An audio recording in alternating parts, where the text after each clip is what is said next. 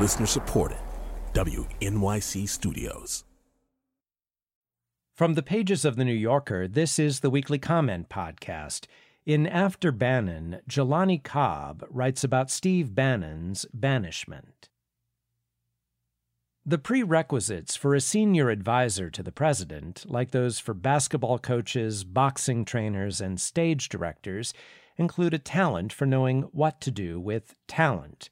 Karl Rove looked at the unvarnished folksiness and the common touch of a patrician Texas baseball team owner and former first son and saw a future commander-in-chief.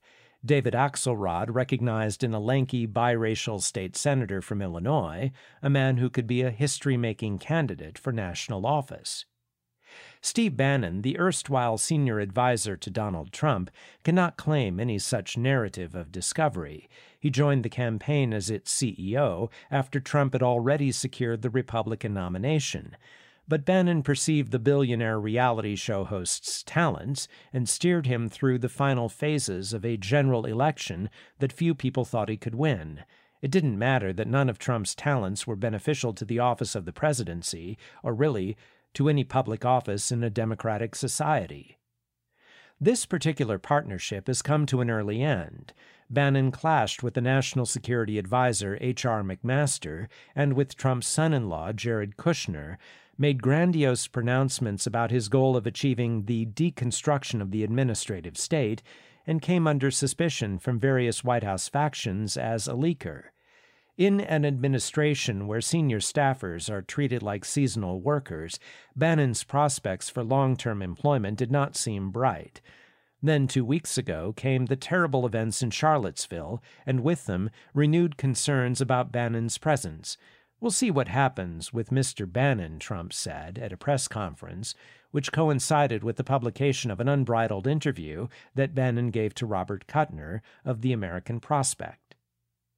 In the interview, Bannon contradicted Trump's hawkish rhetoric on North Korea, "There's no military solution, forget it," and described himself both as a force that inspired incontinence among his White House foes and as an embattled figure constantly fighting the globalists, those whom he has called the West Wing Democrats. He also dismissed as clowns the right-wing contingents that descended on Charlottesville and made a broader indictment of ethno-nationalism, the rationale for those groups' existence. This was an odd display of public hand-washing, given that Breitbart News, which Bannon ran before he joined the campaign and to which he has now returned, has been so closely tied to the development of the euphemistically termed alt-right and its various belligerents. It also made it harder to see Bannon's dismissal as a rebuke to such groups. The aide who called them clowns was going, but the president who said that their ranks included many fine people stayed. Whatever the reason, a few days later it was reported that Bannon and the new chief of staff, John Kelly, had agreed that it was finally time for him to go. With Bannon's departure, those who saw his truculent blend of nationalism and racial grievance, Bannonism if you wish, as the ballast in Trump's otherwise foundering ship, have been left to ponder who will now lead whom and where it will all end. In the Prospect interview, it appeared that Bannon's overarching worry was that China would supplant the United States as the leader of the global economy in the next decade. He presented himself as simply fighting for protectionism, though he prefers the term economic nationalism.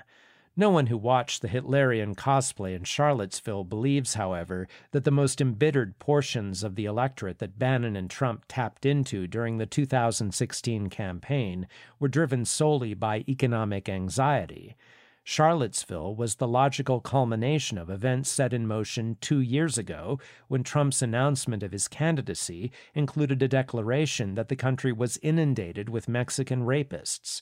American populism since the early 20th century, the era of the Georgia statesman Tom Watson, has had a habit of wasting vast amounts of energy in pursuit of paranoid conspiracy theories and racial resentments. In the interview, Bannon notably recast his rivalries with Jared Kushner, Gary Cohn, and Steve Mnuchin as mere disagreements over the virtues of globalism. In fact, on the day that Bannon's departure was announced, a Breitbart senior editor tweeted #war, an apparent reference to the site's plans to take on the globalists. Bannon told the Weekly Standard, "Now I'm free. I've got my hands back on my weapons." Someone said, "It's Bannon the Barbarian. I am definitely going to crush the opposition." Breitbart celebrated by selling fidget spinners featuring Bannon's face and the hashtag war. This is mostly theater. Bannon's return has been accompanied by claims that Breitbart will increase its staff and its coverage, but the site faces significant challenges. Following the defeat of the far right in the Austrian, Dutch, and French elections, a planned expansion to France and Germany has not happened. The cyclonic winds of global populism that Breitbart had hoped to ride have, at least for the moment, calmed. And it remains to be seen whether Bannon can wield from the outside anywhere near the influence he commanded when his desk was a few feet from the Oval Office. The administration's next fight is likely to be over tax reform, and Trump presumably would rather not have Bannon, who has said that he favors raising taxes on the rich, leading an attack that could, in effect, split the base.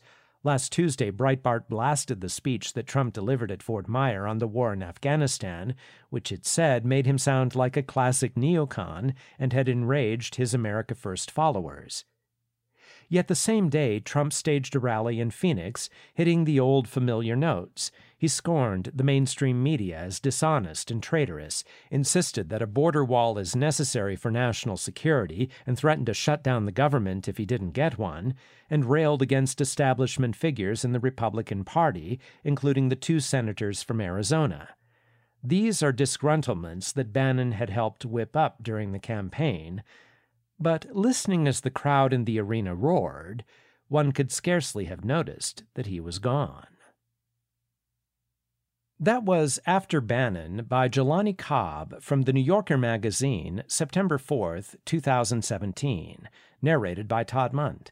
Also in the magazine this week, Sam Knight on the reality show Eden, David Remnick on an Israeli TV series set in the West Bank, Emily Nussbaum on the showrunner Genji Cohen, Ian Parker on Ken Burns, Dan Chasen on Angie Malenko, Hua Su on LCD Sound System, and more. Audible.com produces a weekly audio edition of The New Yorker. To subscribe or to download individual issues, we invite you to go to www.audible.com and enter New Yorker in the search box. To subscribe to the Comment Podcast, go to www.newyorker.com or to the New Yorker Room on the iTunes Store.